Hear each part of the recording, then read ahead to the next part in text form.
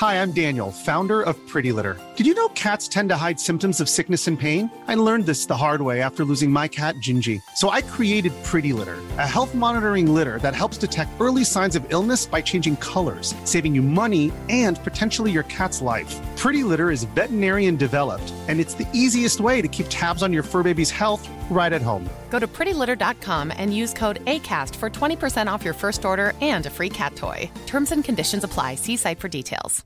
Imagine the softest sheets you've ever felt. Now imagine them getting even softer over time. That's what you'll feel with Boll & Branch's organic cotton sheets. In a recent customer survey, 96% replied that Boll & Branch sheets get softer with every wash. Start getting your best night's sleep in these sheets that get softer and softer for years to come. Try their sheets with a 30-night guarantee. Plus, get 15% off your first order at bollandbranch.com. Code BUTTERY. Exclusions apply. See site for details. Vi är sponsrade av Länsförsäkringar, Manne Forsberg och alla hugade lyssnare där ute i stugorna. Det stämmer. Jag har lovat mig själv och brutit mot löftet många gånger att strunta i att falla till föga för så här helt meningslös konsumtion som mina barn ivrigt uppmuntrar mig till. Förr i tiden så var det liksom i butiken, det här som var framme vid kassalinjen, någon typ serietidning som var helt onödig och som de trodde att de var intresserade av men var för små för att bry sig om sen, eller någon liksom plastleksak, eller, och nu är det kanske liksom Swish till någon mascara fast de har 30 stycken redan som ligger i drivor på badrumsgolvet. Och jag har räknat på det att om jag har bränt 1000 kronor sen barnen föddes på den här meningslösa konsumtionen i månaden, så hade jag kunnat spara ungefär 100 000 kronor var till Iris och Rut. Ja, otroligt. Alltså det hade ju varit sköna pengar för dem att ha. Ja, det är mycket i livet som förändras oavsett vad man liksom säger till sig själv eller inte. Och då finns Länsförsäkringar där som trygghet. Jag vill tacka Länsförsäkringar för det här, eller vi vill göra det. Och så vill jag också säga att ni inte får glömma att Länsförsäkringars bank kan hjälpa dig med både lån och sparande. Tack så mycket, Länsförsäkringar.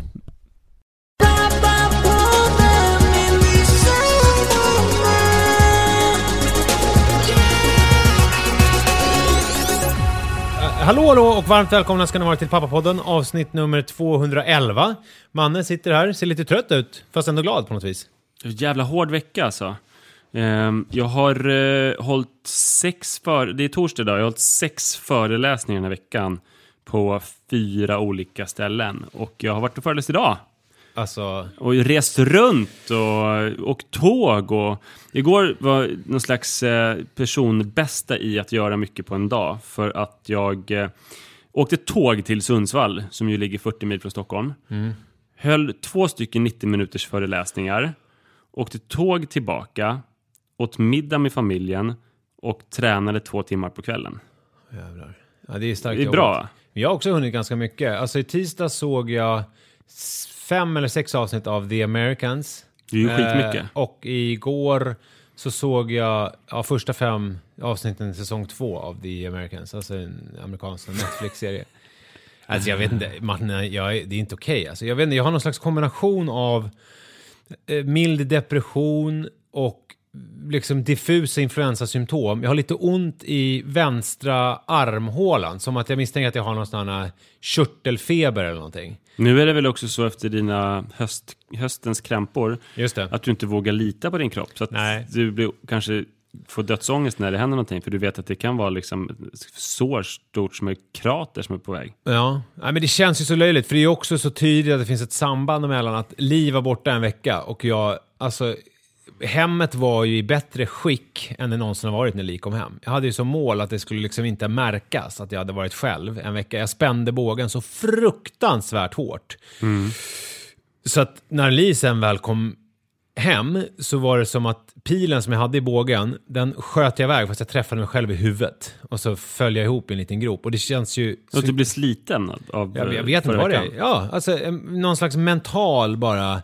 Att jag bara stämplar ut fullständigt. Vi har ju pratat om det tidigare, det här med att man hur man ska sköta sina kort, du vet. Om man ligger på överläge. Nu har jag varit själv med barnen en vecka och jag har ju varit värdelös på det jämt. Den här gången är ju... Det man ska göra är att man aldrig ska säga att man har varit duktig och man ska inte låtsas om att man ligger på plus ens. Nej. Man ska inte utnyttja det. Och jag har inte sagt någonting, men däremot har hela min kropp liksom på något sätt skrikit ut att jag är på plus och att nu ska jag ligga och sova i en vecka. För det som händer då är att man hamnar direkt på minus. Ja. Och jag tror att för Li blir det ju... För det är ju det här med, om man har varit borta, hon har ju inte märkt någonting av allt som jag har gjort. Dessutom är hon utarbetad och jetlaggad. Exakt. Och så kommer hon hem och sen så har hon en man som överhuvudtaget inte levererar. Alltså som... Men jag vet inte, alltså jag har känt nästan som en yrsel. Jag har haft svårt att... ta liksom steg. Jag har levt väldigt dekadent, vilket är ganska skönt för att om man har en ganska osund livsstil, om man då vill checka ut och liksom leva dekadent, då måste man ju utsätta kroppen för ganska svåra prövningar. Man kan kanske hänge sig åt så här destruktivt sex. Alltså strypsex typ eller? Nej, men jag tänker man vaknar upp i Bredäng med någon som man inte vet vem det är. Och så, eller droger. Jag var just i Bredäng, det var det föreläste idag. Ja, vi har pratat mycket om Bredäng. Vi kommer ju återkomma till Bredäng, Mälarhöjden-trakten om ett tag här på den. Kan jag puffa för? Jag vet inte hur många som bryr sig om det. Men alltså, häng med. Snart ska vi prata... Vad blir det? Sydvästerort? Eller vad är det egentligen? Jag vet inte fan vad det heter. Ja, nord, syd, ost, väst. Någon jävla ost är det. Men alltså något destruktivt sex kan man hänga sig åt, eller alltså man knarkar eller dricker jättemycket. För att man kanske så här till vardags, man kanske äter McDonalds till lunch. Då är det svårt att så här, som jag menar det. Exakt. Men för mig som ju lever ett ganska strikt vardagsliv med promenader och gummiband som tränas med och det äts liksom en portion fil till lunch och alltså det finns ganska sådana tight schema för saker och ting. Det är ganska lätt för mig att falla ut om jag vill det. Alltså om jag vill leva dekadent. Direkt det som, typ som igår, då åt jag en glass. Ja, och käkade efter lunchen så åt jag sen på eftermiddagen 2 polarkakor med ost. Alltså, du vet. Sjukt. Ja, men och man känner så här, man känner verkligen så här, vad smutsig jag är nu. Vad jag bara smutsar ner mig själv. Ja, jag vältrar mig i min egen liksom... träck. Ja. Så att... Heter det träck? Ja, så träck är väl liksom skit. Spillning, så att säga. Men en annan aspekt av det här är att jag har också ganska svårt att ta någon slags så här föräldraansvar. Jag gör det som krävs av mig. Det vill säga, jag går och hämtar, jag fixar lite mellanmål, jag inväntar Li. Men jag gör liksom inget extra. Det är inte som att jag sätter mig med Manne och är en närvarande förälder som frågar honom hur det var i skolan eller att man liksom har de där typen av grejer.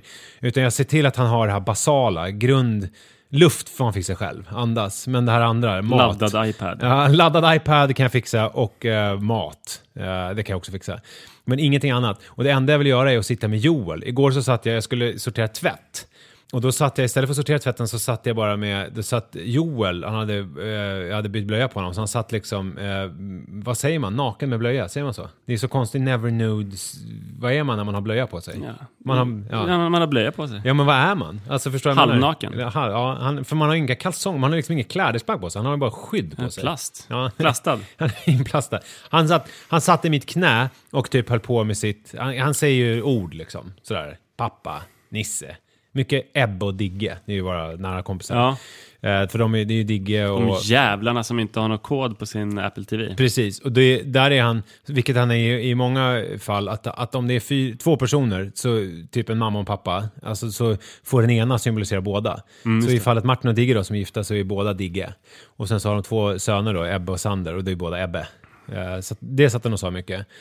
Och att det är precis den nivån jag vill ligga på. Alltså, och jag liksom, med Manne, det är ganska komplexa grejer. Han kanske det har varit någonting på jumpan, att han inte kunde något danssteg och då blev det jobbigt och sen så blev han tillsagd på någon lektion för att han satt och stirrade ut genom fönstret och det var frånvarande för att han satt och tänkte på något. Det är så här, okej, jag orkar inte. Du får ta det där med mamma. Det är för krångligt. Ja, kan du säga ett ord i taget bara? Och då prata med mig som jag vore 1,5. Ja, men då känner jag ju också att det är så taskigt mot Manne ju. Alltså att man Att jag bara sitter och... För det som han ser ju inte den här...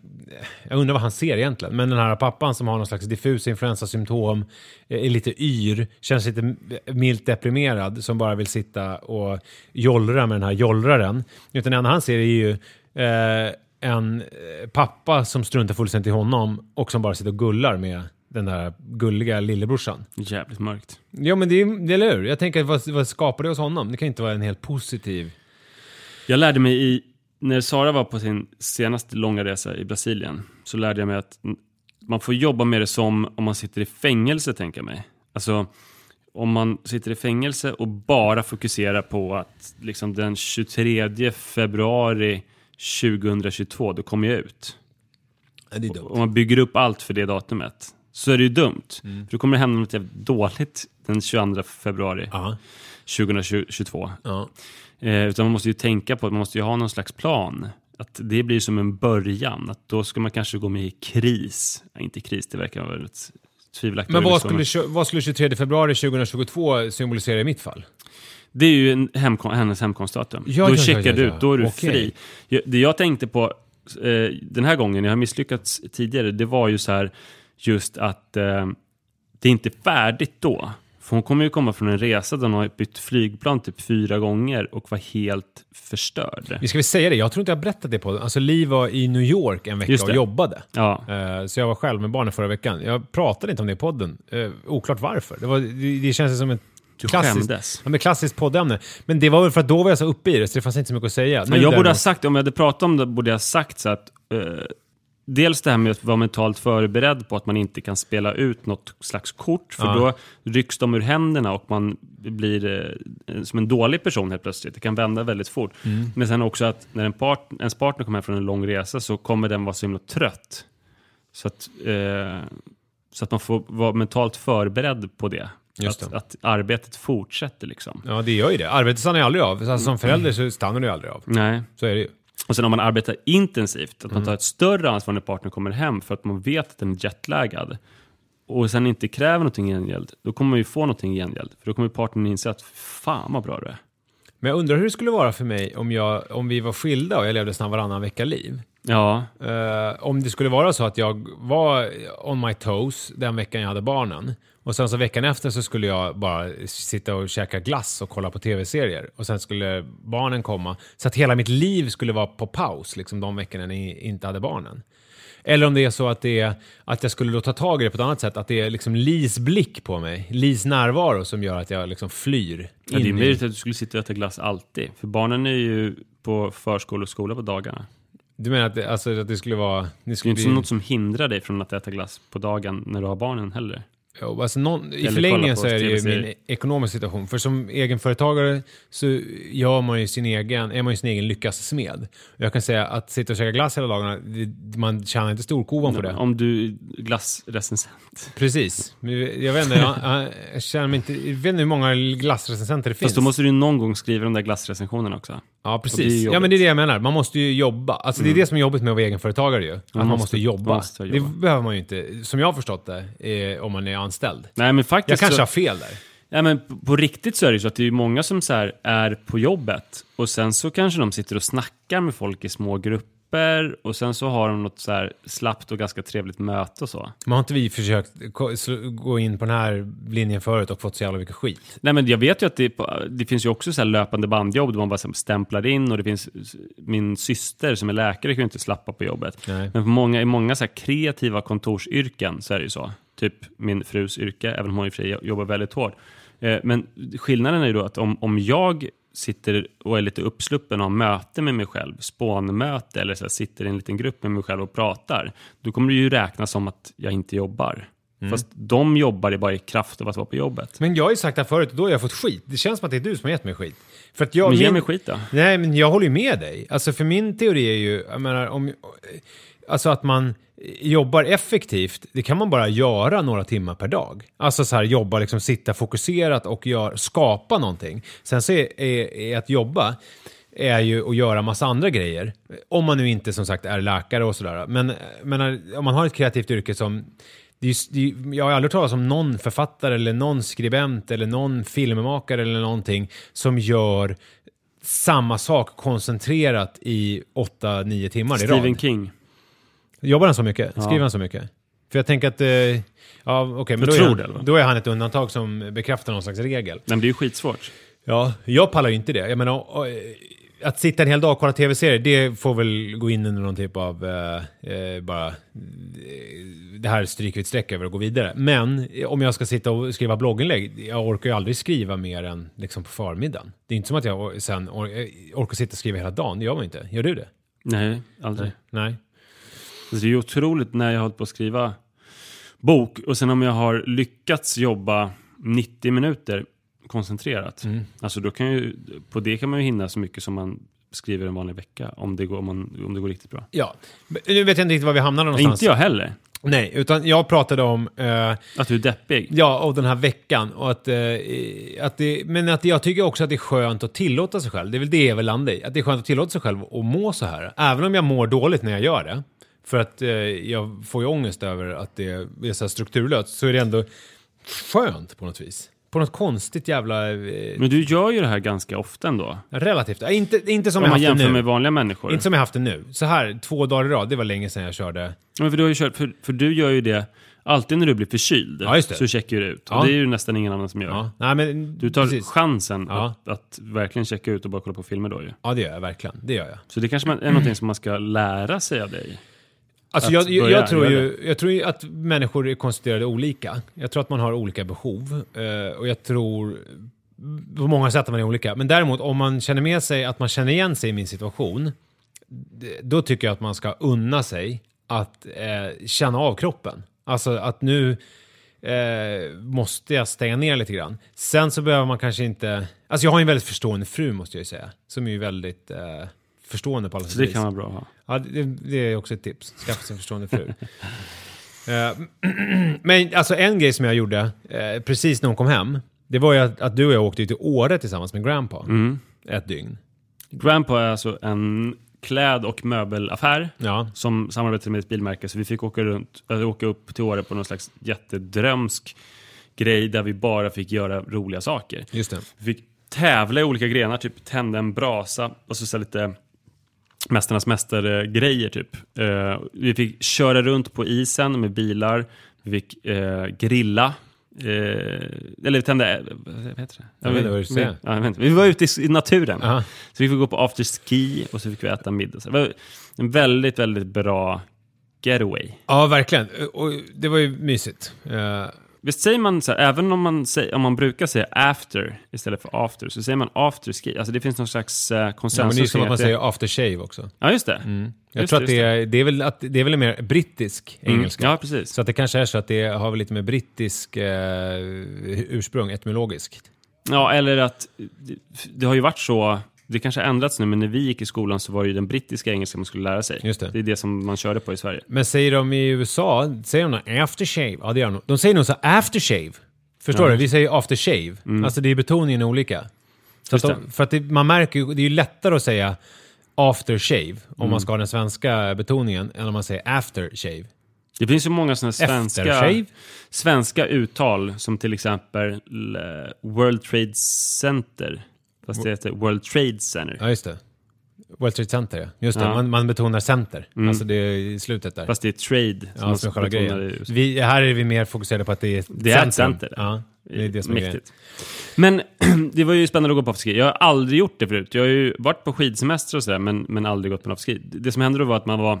Jag har heller aldrig, det var ju min första också. Man fick åka en bergbana upp till, alltså man var i en skidbacke och det var som ett uteställe fast det var mitt på dagen. Klockan var 3 och det ringdes en lång kö in till det stället som vi fick gå före för att våra ledsagare hade då bokat bord säkert väldigt lång tid i förväg med också en dignande dryckesbuffé. De hade beställt in i förväg då jättemånga flaskor mousserande vin och en flaska Fernet och så var det väldigt mycket öl och sådär. Och vi var en decimerad skara, vi skulle vara dubbelt så många och de hade väl tagit i väldigt mycket redan från början och sen var vi hälften så många som vi skulle vara. Det fanns också Pepsi Max. Och vanlig Pepsi var det väl? Nej, just det var vanlig Pepsi. Det var jävligt dekadent, ja. Ja, sjukt. Det var mycket socker jag måste ha fått i mig. Det är kanske därför som jag känner mig så konstig. Nu redan? Alltså så här några dagar efteråt?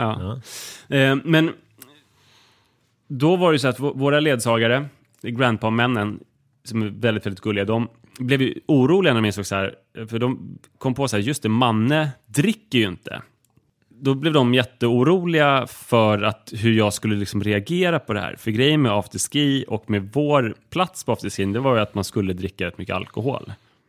Och man skulle liksom stå på borden och skvätta öl och Fernet omkring sig. Det verkade vara det som var kulturen, ja. Det var inte någon särskild, det var inte så här en Earl Grey-kultur. Man går och dit det var inte heller sitta och samtala. Nej, verkligen inte. För det var ju ett sånt här coverband som spelade bland annat Han tog av sig sin kavaj, Lasse Berghagens. Sånger som man kan sjunga med i. Robbie Williams, I'm Loving Angels Instead. Och eftersom det inte var sport, så var det väldigt mycket folk där, och det var 2 kategorier av människor. Vad sa du? Det var inte sportlovsvecka. Nej, så det var det inte. Nej. Så pratade det väl? Jo, men man hörde inte ett ord av det. Är det sant? Ja. Det var inte sportlovsvecka. Nej. Så det var främst 2 kategorier människor som var där. Okay. Dels var det folk som var typ 20 år. Som hade sparat pengar väldigt länge för att kunna steka. Och beställa in helrör och sådär. Och sen så var det ju också konferensmänniskor. Just det. Som väldigt gärna ville ligga med varandra, så det ut som. Och som var ganska påstrukna och sådär. Och intima med varandra. Men våra ledsagare då var så här oroliga och sa till mig så här, men alltså man måste be om ursäkt så här, alltså det kommer ju tyvärr bli så här ganska alkoholromantiskt. Just det här. Alltså, typ. Ja, men de använder det ordet, det hörde jag också, alkoholromantiskt. Så här, som att de skämdes över det och som att det var dumt och som att det var taskigt mot mig. Och jag känner ju inte alls så. Jag kände ju att så här, det var en ganska spännande miljö att få gästa, och det är klart att de ska dricka. Alltså det hade varit ett outhärdligt alternativ för mig om de hade sagt så här: hörni, vi har bara beställt Pepsi nu för att man dricker ju inte. Ja, just det. Så jag hade blivit stenad och det hade varit jättetråkigt och hemskt. Och jag har ju ingenting emot att de dricker. Det är snarare tvärtom, att om vi är på en afterski så vill jag att de ska dricka jättemycket. Jag var glad att de hade beställt en hel rör, att vi hade en egen flaska Fernet vid bordet och att vi gjorde det liksom ordentligt. Och, du hällde ju upp Fernet. Det kommer jag ihåg att en av dem sa. Han var så nöjd med det. Han till och med serverade ju Fernet. Ja, för det blir så här. Jag är ju ganska avslappnad kring min nykterhet och folks drickande eftersom det har pågått länge. Men i det här fallet så blev ju jag tvungen att vara extra avslappnad. Det blir ju som... Och de hanterade det ju bra. Alltså, jag menar, det var ju väldigt behjärtansvärt och gulligt av dem att de hade den här höga empatiska förmågan att tänka på att det här kanske var konstigt för att han dricker inte. Så att jag klandrar dem inte, utan det tyder snarare på vilka himla fina och gulliga människor de är. Det blir ju ändå som att jag måste ha så jävla roligt om jag går på afterski. För då jag måste ju med hela mitt väsen visa att det är okej att ni dricker. Jag är inte någon bitter nykterist som sitter och surar eller så kommer skriva så här en debattartikel om alkoholnormen, utan jag tycker att det är okej. Så om vi jämför dig och mig så var det så att du var ju väldigt obekväm till en början där på afterskin. Stillsam, du drack nästan ingen alkohol och till slut så resten av oss dansade ju. Till slut så gjorde du någon slags ansats. Och då var det ju, kan man säga, en ironisk sång och dans som du gjorde. Var det så det framställdes? Alltså? För mig, ja, det var ju tydligt. Jag känner ju dig. Och det var ju inget... Det är ofta som saker jag gör uppfattas som ironiska. Är det så? Jag tror att det är något sån här 90-talsarv. Ja, eller så gjorde du humoristiskt. Nej, men jag vet inte. Det är en hårfin skillnad. Ja. Du gick ju inte in i det... Ja, men det kan uppfattas som att du gör det ironiskt också, men min poäng är att för dig så var ju det en fullkomligt tillräcklig performance. Det var ingen som oroade sig för hur du hade det eller så här, borde vi tagit med Nisse på afterski? Det kanske både och, ska jag säga. Alltså, du kan ju bara lyckas. Jag menar, för att om deras utgångspunkt är att här är en person som inte dricker. Han kommer nog inte ha så kul här. Så är det så här, bara du liksom sitter och stampar takten med ena benet så kommer det vara så här, gud vilken härlig glad gamäng. Jag däremot uppfattas ju kanske, tänker jag, att de tänker att jag ska vara som dem. det vill säga hälla i med sprit och dansa och tjo och tjimma. Du hade alla förutsättningar så då borde du kunna... Ja, men det där har ju aldrig varit min grej. Alltså, dels ett dagfylla, det är det värsta jag vet. Jag hatar att vara full på dagen. Och också så här, sitta och scrolla till musik som jag inte alltid känner till och inte heller kanske tycker är jättebra, har jag jättesvårt för. Alltså den typen av, jag tycker om att sitta, jag tycker om att bli full, men jag tycker om att sitta på tumman hand med någon och bli full och snacka skit. Så är väl jag också egentligen, traditionellt. Ja, där tror jag att du och jag är ganska lika. Så där tror jag uppfattade ju inte som att du heller var så här. Alltså det kändes ju som att du var på besök någonstans när du dansade och sjöng. Även om du så här med liksom verkligen körde, för att nu kör vi, nu är vi här. Men på precis samma sätt så gjorde ju jag, även om min då uppfattades tydligen ironiskt. Jag vet inte hur de andra uppfattade det. Jag uppfattade det som ironiskt. Men i alla fall så, för jag tror att det var ingen som var orolig för dig. Det var ingen som tänkte sig hur ska han klara det här. Och jag tror ändå att det är klart att de hade, om jag hade sett ut att ha tråkigt så hade de ju inte klandrat mig för det, men de hade kanske klandrat sig själva. Så hur kunde vi göra så taskigt? Och dig indirekt. Alltså det blir ju det. För att jag är tråkig nykter som förstör för dem. Sabbar ackordet för alla vanliga drinkare. Ja. Och jag älskade ju dem och jag älskade dagen som vi hade haft och jag älskade initiativet också att vi skulle gå på afterski. Så då kände jag ju tydligt att jag måste gå in i det extra jävla hårt. Alltså jag måste överprestera. Så att jag serverade färgen till folk. Från början var det lite som att jag utförde någon slags sociologisk studie, för att det var liksom uspen i början att titta på de här konferensmänniskorna, hur folk hängde ihop och hur folk raggade på varandra och hur folk gick igång på musiken. Men sen gick jag ju upp i det så mycket jag bara kunde. När jag gjorde det, för att för mig var det sociologisk studie, mysigt, trevligt. Sen så var det så här att jag visste ju att det fanns världens största bastu och att vi skulle ut och käka en trevlig middag sen. Så då började jag tänka ett tag att nu ska vi nog åka snart. Det var liksom det var när folk hade börjat dansa lite och jag fortfarande satt kvar. Så gick jag och tog en cigarett och sen kom jag in så bara, då förstod jag så här, vi ska nog inte åka på ett tag. Och då någonstans så bara, men nu får man bara köra här och ställa sig upp och sjunga. Men jag var ju fruktansvärt obekväm i det. Förutom när det var Robbie Williams. För då kände jag, då kom jag hem lite grann. För den är så bra i tonläge för mig. Men för mig var det att jag insåg, när jag inte kunde servera folk sprit mer för att de inte ville dricka mer, då fanns det ju inget annat för mig att göra annat än att ställa mig upp och skrålsjunga med i alla sånger. Men vad tyckte du att jag var inne på ditt turf när jag började dricka Pepsi och inte drack alkohol? Kände du så här, hörru, håll dig på din drickarkant, vad gör du här? Nej, det tycker jag var trevligt. Men man kan liksom tänka på två sätt kring det här. Å ena sidan, fan stackars mig som måste så här överprestera och som behöver bevisa att jag har roligt, så att det inte kan bli avslappnat, att jag inte får vara som du och kanske se lite surmulen ut och dricka vad jag vill och längta efter bastun. Å andra sidan så var ju det här otroligt bra, alltså det är ju väldigt bra ibland att tvingas prestera. Det är ju sällan jag behöver det, för det gjorde ju att jag hade väldigt roligt. Att jag älskar afterskin. Men hade du det? Hade du så här, skulle du säga så här, fan det här var väldigt roligt? Ja, det var väldigt roligt. Ja, det är ju härligt att alltså jag hade absolut inte velat ta det ogjort. Jag skulle känna så här, att om jag får välja så hade jag gärna kollat lite, men jag hade ju mycket hellre suttit i bastun i 2 timmar istället och hållit på och badat isvak. Det hade jag ju fått ut mer av. Alltså, jag har börjat gilla det här när man gör väldigt många olika moment. Och sen så tycker man kanske sämre om vissa moment, fast de adderar till helheten. Det hade inte blivit samma sak utan afterski. Och jag är tacksam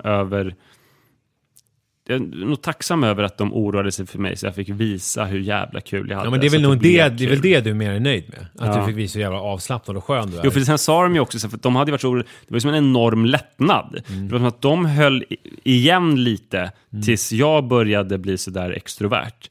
Och när jag började liksom stå och dansa, då sa ju en av de männen så här, fan man, jag älskar dig. Alltså du är så bra. Typ som att så här, det var ju lite grann som att jag var någon så här svårt cancersjuk person som hade fått amputera bort allt utom ett ben som jag stod och hoppade omkring på. Och att det var jävligt imponerande. Ja, men så är det ju. Och sen så kan du också dra historier om ditt knarkande och ditt drickande. Och det tänkte jag på. Det var bra att du tog upp det, för det hade jag glömt. Men alltså det är jag så trött på mig själv. Att du gör det? Ja, för det är ju så jävla tröttsamt. Ja, men jag fattar det. För att det blir ju som att du ja, men jag förstår det verkligen. Det fyller ju exakt samma funktion som att hälla upp sprit till någon eller att dansa fast jag inte dricker. Det är ju bara så här. Jag har också gjort det här och jag är inte en så här frikyrklig person som bara dricker en droppe nattvardsvin per halvår. Nej. Det är därför jag måste berätta att jag har snortat tjack från biltak och sådär. Men känner du att ska du sluta berätta det eller kommer du fortsätta? Alltså, det funkar ju för mig att berätta saker väldigt många gånger. Men det som blir problematiskt är ju att du är med. För det tänkte jag på med många saker som jag sa där. Att alltså, det är ju väldigt svårt med att vara i en relation sådär som du och jag är. Fast jag kan ju ibland, å andra sidan kan jag ju ibland också lägga upp bollen för dig. För att du har ju mycket mer spännande sådana historier än vad jag har. Så då kan ju jag, eftersom där var jag också nykter och kände mig lite helylle. Så var jag så här, eftersom jag inte har så mycket att komma med så slängde jag upp. Du använde mig då. Ja, nej, men då var det ju bra, för att min största ångest kring det är väl dels när ens bevekelsegrunder blir för tydliga. Att jag vet så väl varför jag berättar om de sakerna. Och sen också att jag vet att du får höra det för 100:e gången vissa saker. Men jag tar det. Det är helt okej. Cool fact, a crocodile can't stick out its tongue. Also, you can get health insurance for a month or just under a year in some states. United Healthcare short-term insurance plans, underwritten by Golden Rule Insurance Company, offer flexible, budget-friendly coverage for you. Learn more at uh1.com. Imagine the softest sheets you've ever felt. Now imagine them getting even softer over time. That's what you'll feel with Boll & Branch's organic cotton sheets. In a recent customer survey, 96% replied that Boll & Branch sheets get softer with every wash. Start getting your best night's sleep in these sheets that get softer and softer for years to come. Try their sheets with a 30-night guarantee. Plus, get 15% off your first order at bollandbranch.com. Code BUTTERY. Exclusions apply. See site for details.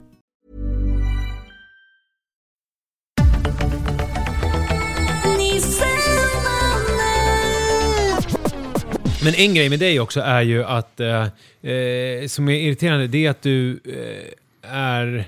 Alltså jag älskar dig på alla sätt och vis. Ja. Men i sådana här sammanhang är att du är först med saker som gör att man inte själv hinner. Jag har fler exempel. Dels, jag kan börja med när vi hade varit ute sen på kvällen och käkat på restaurang. Vi hade ju ätit en jättetrevlig middag som Grandpa bjöd på. Vilken jävla dundermiddag då. Man fick steka själv på en sån här Täljsten. 300 grader varm sten på bordet. Fick man steka liksom ren och ryggbiff och pommes frites och bearnaise. Fick man inte steka det, utan det fick man se. Jag stekte allt. Och sen så gick vi upp och så tog vi en konjak och en kaffe efteråt på en övervåning. Och sen så skulle vi gå vidare. Och du var ganska pådrivande det där, gå vidare. Och jag var så här, fan vad intressant. För jag hade ju tänkt så här, nu ska vi gå hem och lägga oss. Ja. Men så var du så här, men klart vi ska gå vidare, så vi gå vidare. Och så när vi ska gå ut så var du så här, jag går tillbaka till hotellet nu. Jag bara, men vad fan. För då var jag så här, jag vill också gå hem till hotellet. Men då kände jag så här, eftersom du var först så kunde jag inte så här, jag går också. För att det var så märkligt, eftersom det kändes som att du hade varit den som var pådrivande med att vi skulle gå vidare. Just det. Och sen, så att då var jag så här, okej, jag får väl följa med dit då.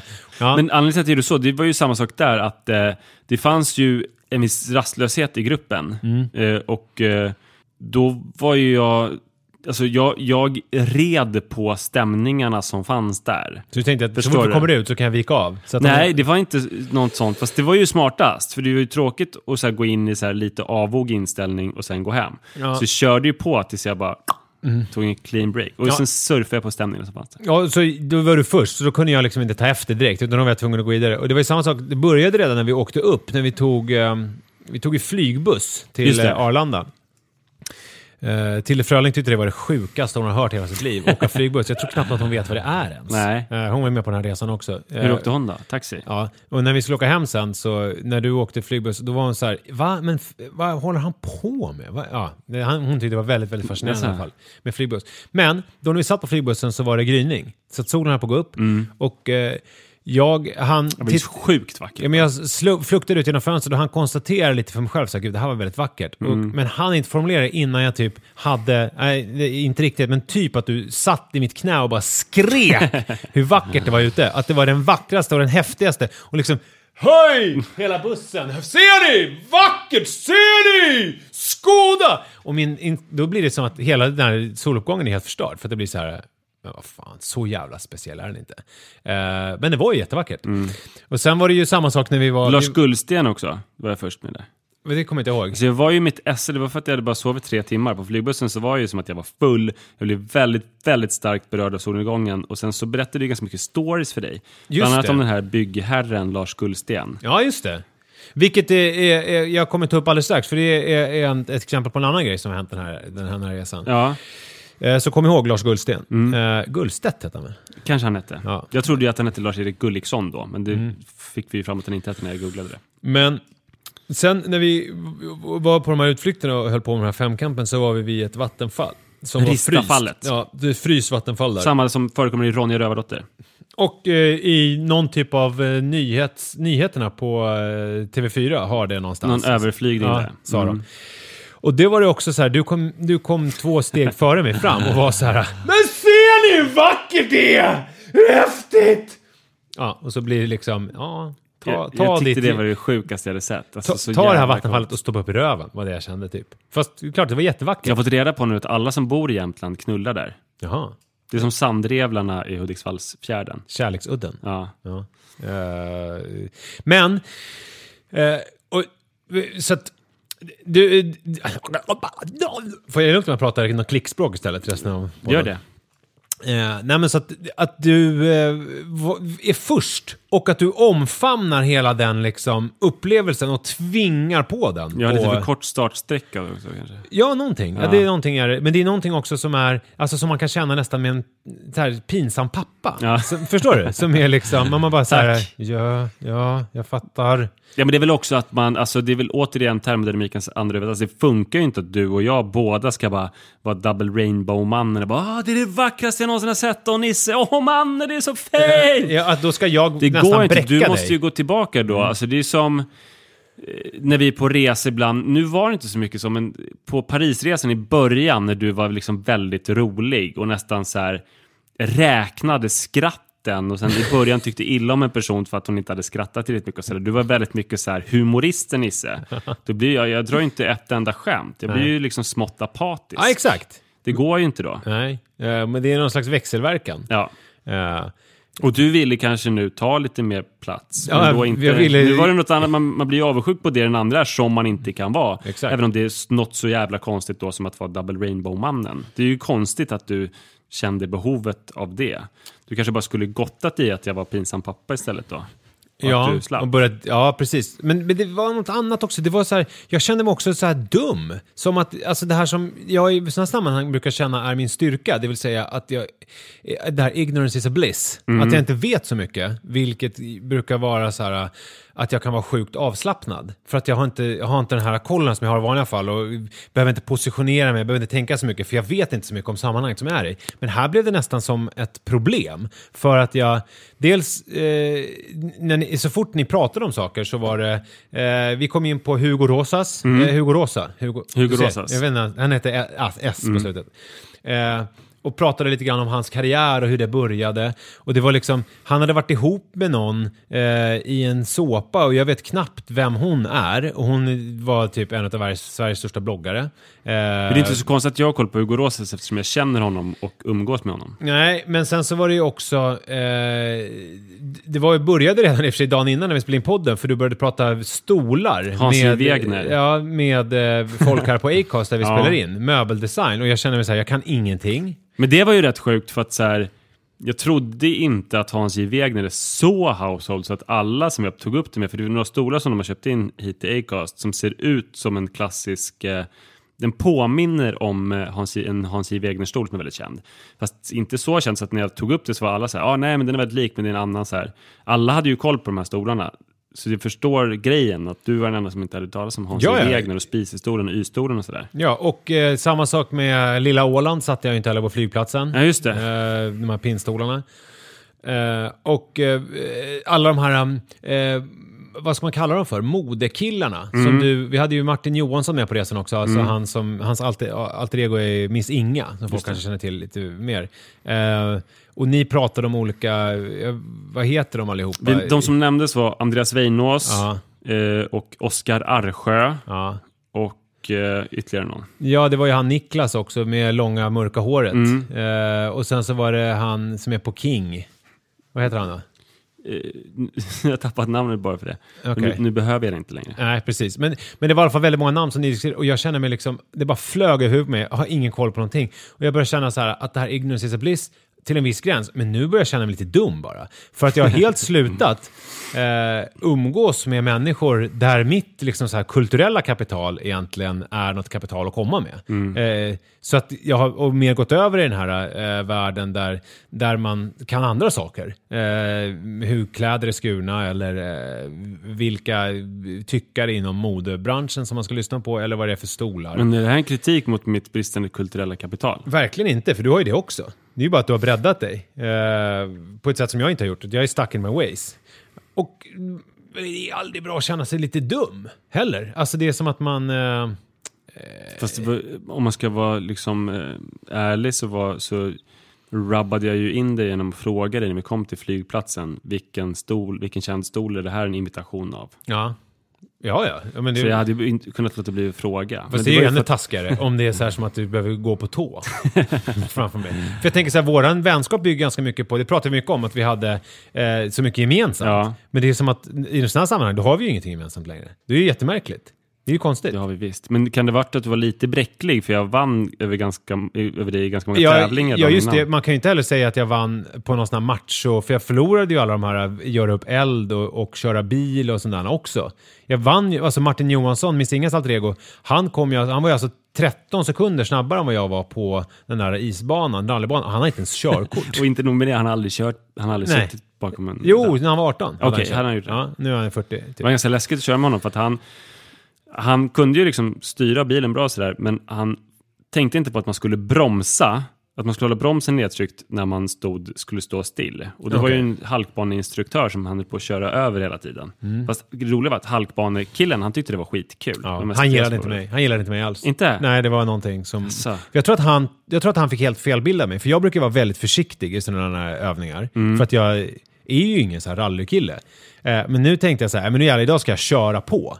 För jag ska inte fega ur. Men då tror jag att han trodde att jag var en sån här som han brukar ha. Sån här manlig konferensdeltagare som bara kör på och inte lyssnar. Tar någon direktiv eller någonting utan bara... fast jag egentligen bara försökte spela någon roll. Du fick någon roll där som du inte... För att vi skulle... Ja, vi behöver inte gå in på detaljer. Men så all in all... man kan sammanfatta det som att mitt självförtroende har fått både 1 och 2 hugg. Det finns ju ett belägg till här. Jaså. Som är... Att jag... På det här som jag pratar om? Ja, som jag vill ta upp. Och det är ju att vi ska ju båda flytta. Ja, just det. Och du ska ju flytta, du och Li och era söner ska flytta betydligt mer snart än vad jag och Sara ska flytta. För ni flyttar i den 1 maj typ. Ja, typ. Det är inte helt klart en exakt datum, men ungefär där. Jag och Sara ska flytta den 16 oktober. Men det blev klart med vår flytt typ 2-3 veckor innan det blev klart med er flytt. Just det. Så att det är ju, i vår relation nu så är det ju vår flytt som har varit i fokus. Just det. Och er har ju hamnat i skymundan eftersom det mer har varit så här olika byråkratiska processer det är ett lägenhetsbyte ska man säga. Exakt. Medan för oss har det varit att vi fick bara den gyllene biljetten och sen så var det klart. Det finns också en sak som skiljer. För vi ska flytta till en 5-rummare i Farsta. En jättefin lägenhet. Men huset är inte liksom... Det är inte jättefint på bild sådär.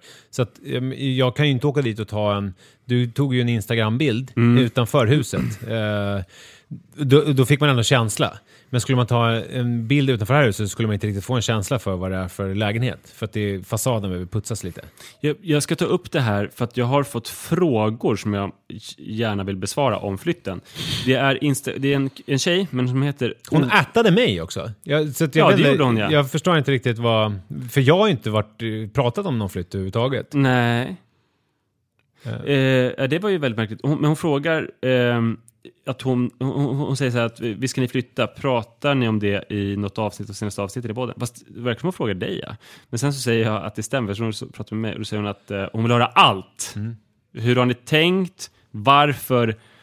Och med mera. Men visst är det märkligt att visst ska ni flytta? För jag har inte pratat någonting om flytten. Nej, men hon kanske känner dig. Ja, men då tänker man, då finns väl andra forum som kan vända sig till mig. Men vi svarar väl på frågorna? Ja, så här är det med vår flytt. Att det är ju ungefär som när... Alltså, kommer ni ihåg Kalle?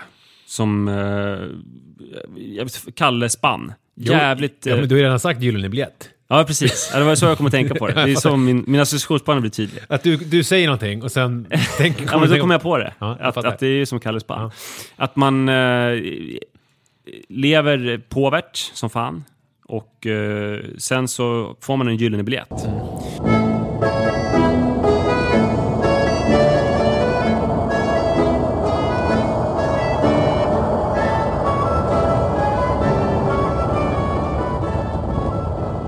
Det finns 5 barn i den här berättelsen. August Glupsk. Det är en pojke som, det hörs ju på namnet. Erika Salt. Det är en mycket bortskämd flicka. Och Violette Fagervy är en flicka som tuggar tuggummi hela dagen i ett kör. Och så Mikael Micke Tven. Det är en pojke som bara tittar på TV. Och Kalle Spann. Hjälten. Och för oss var det så att det var genom bostadskön, sjukt nog, så är det så att i Mälarhöjden så byggs det radhus, hyresradhus. Och så fick vi ett sånt genom bostadskön. Så det är bra på så många sätt. Dels är det ju så att vi har ju inte riktigt tagit oss in i bostadsmarknaden. Och det är ju väldigt mycket mitt fel. Det är ju så, jag kan ha nämnt det någon gång tidigare, men att så fort någon kompis till mig har köpt en lägenhet så har jag tyckt väldigt synd om dem. Till exempel när en kompis köpte en lägenhet på Mariatorget, ganska stor etta, för 1 miljon. Så tyckte jag så att stackars kille, han är ju lurad liksom. Det kändes jobbigt att gå på hans inflyttningsfest när det var så synd om honom. Nu tror jag den är väl kanske 3,5 miljon. Och så där har det varit hela tiden. Ja, men där är ju du och jag ganska lika. Ja. Alltså, jag vet inte, du har resonerat, men för mig har det varit så här känslan av att folk är lurade. Ni kan inte lägga så här mycket pengar. Men så har man förstått så här att jaha, jag var nog på fel lag här. Ja, och jag såg just i Mälarhöjden som vi ska flytta till, där har ju bostadspriserna fördubblats sedan 2008.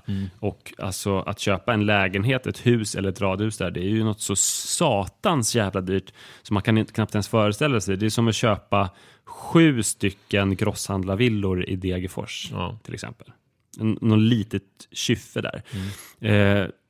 Och radhus är ju perfekt alltså för oss. Det var ett bra område. Vi får 2 våningsplan med alla Saras och mitt och barnens rum, och extra rummet är där uppe. Så det innebär att barnen kan ju ha stökigt i sitt rum utan att hela hemmet förfaller som det är nu. För nu är ju barnrummet vid vår matplats. Så att det är liksom så här förfula hela lägenheten. Nu om Rut stökar, det är bara stänga hennes dörr och sen ha fint på nedervåningen.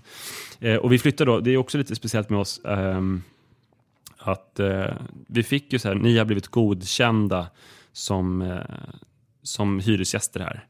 Och då sa Sara till mig att det var 16 september. Och det är ett lätt datum att komma ihåg, för att det är då Iris födelsedag.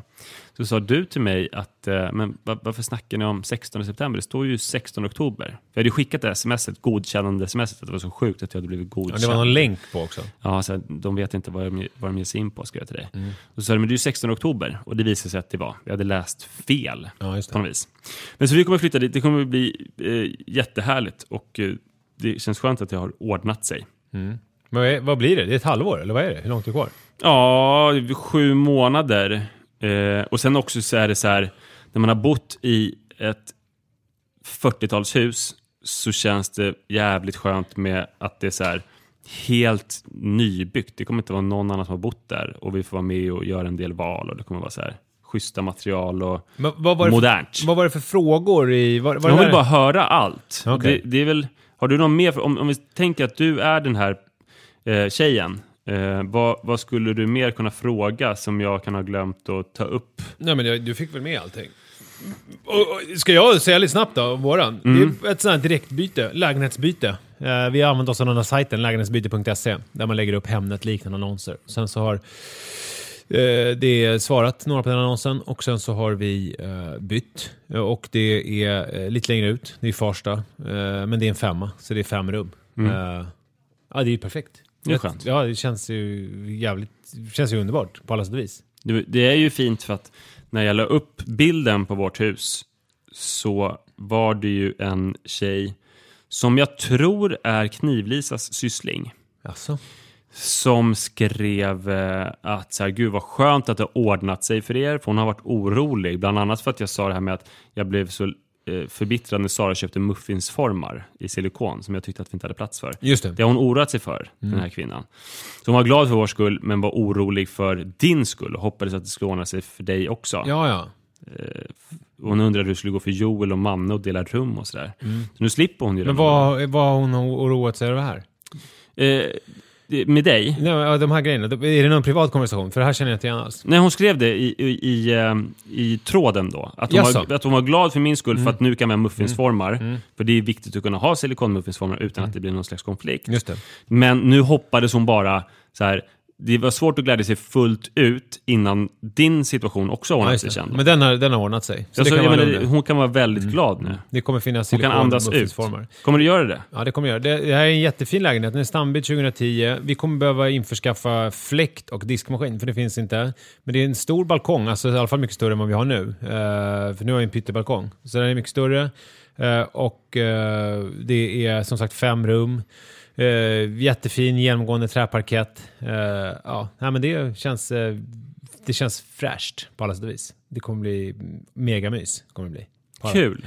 Men här är lite samma sak. Eftersom du precis har håsat din flytt så känns det att komma efteråt att det blir svårt för mig. Nej, men det är ju helt olika grejer. Ja.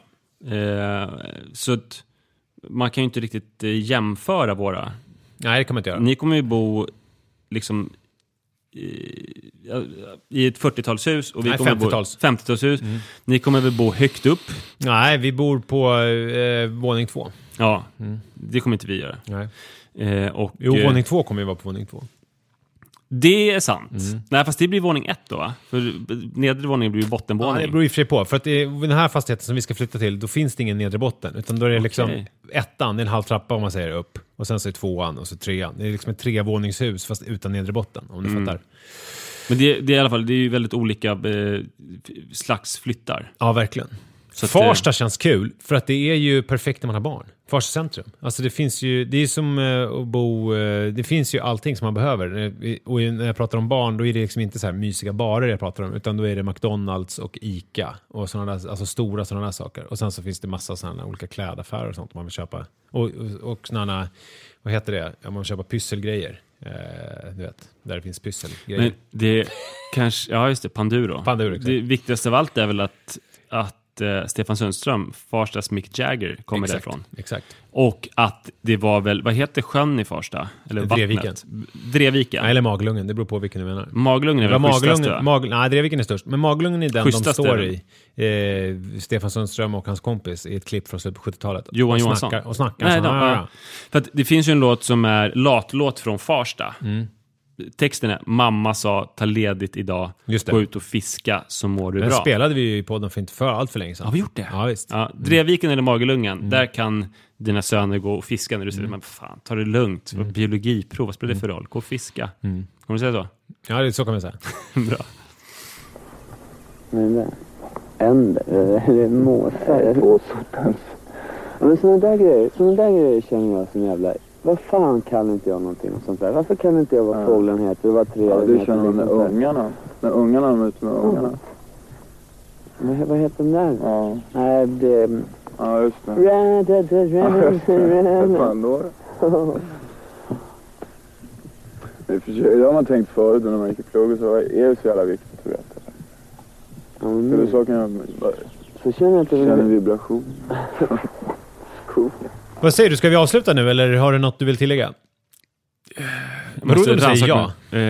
Sa jag? Nej, men det är roligt om du säger ja nu. Jo, men jag har en sak som jag faktiskt vill tillägga. Du har det? Ja. För jag sa det, jag tänkte så här lite på skämt att du sa nej, det har jag faktiskt inte, så skulle vi tacka. Men vad spännande, det blir lite nästan som bonusmaterial här. Det har ju varit alla hjärtans dag. Ja, just det. Och det är väl en dag för kärlekspar och äkta makar och sådär. Folk som har ett amoröst förhållande tillsammans. Ja. Så det blir liksom en så här konstig dag, tycker jag, så här oren att fira med sina barn. Just det, men det har blivit mycket så nu, har jag förstått. Ja, så var det när jag hämtade Rut på förskolan, så hade hon gjort fantastiska teckningar med hjärtan och regnbågar och sådär. Så jag blev firad och så sa hon så här, vad har du till mig? Och jag bara...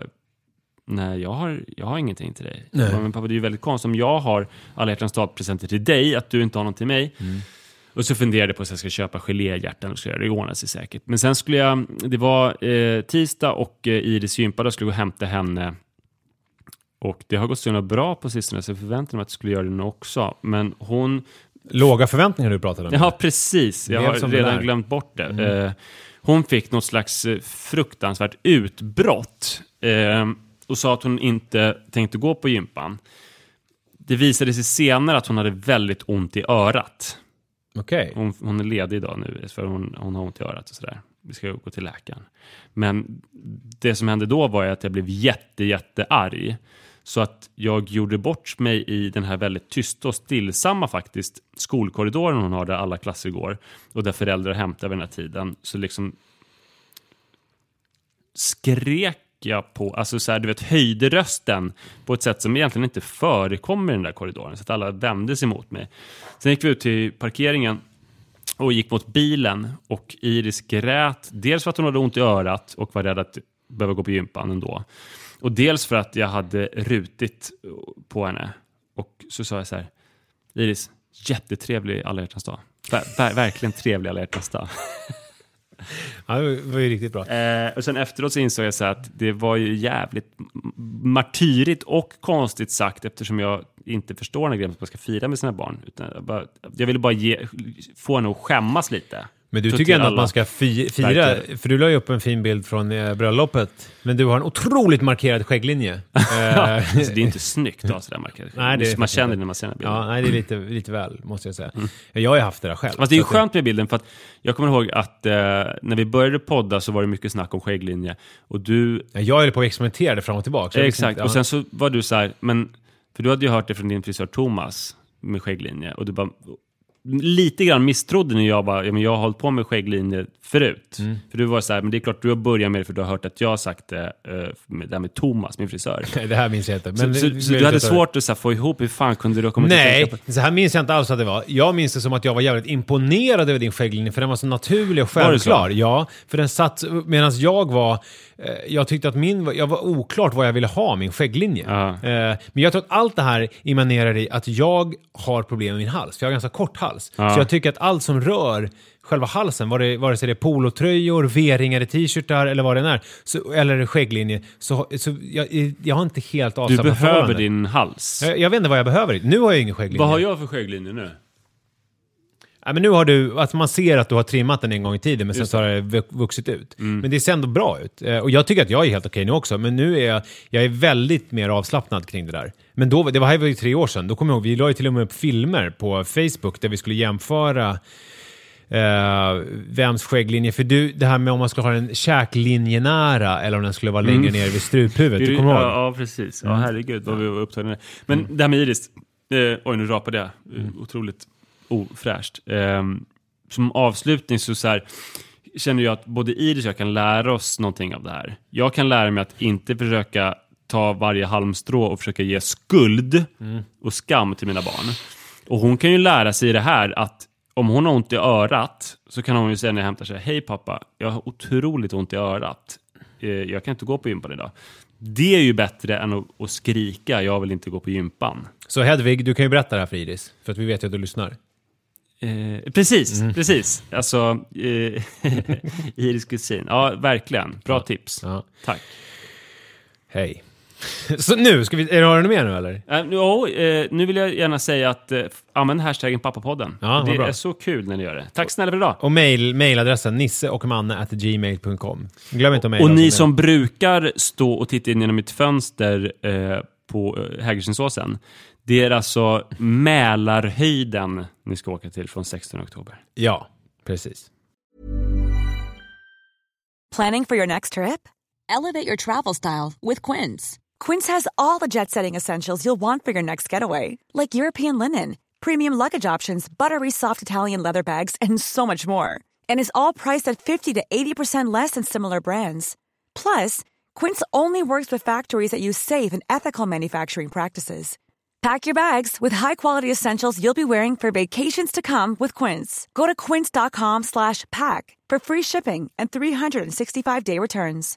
Imagine the softest sheets you've ever felt. Now imagine them getting even softer over time. That's what you'll feel with Boll & Branch's organic cotton sheets. In a recent customer survey, 96% replied that Boll & Branch sheets get softer with every wash. Start getting your best night's sleep in these sheets that get softer and softer for years to come. Try their sheets with a 30-night guarantee. Plus, get 15% off your first order at bollandbranch.com. Code BUTTERY. Exclusions apply. See site for details.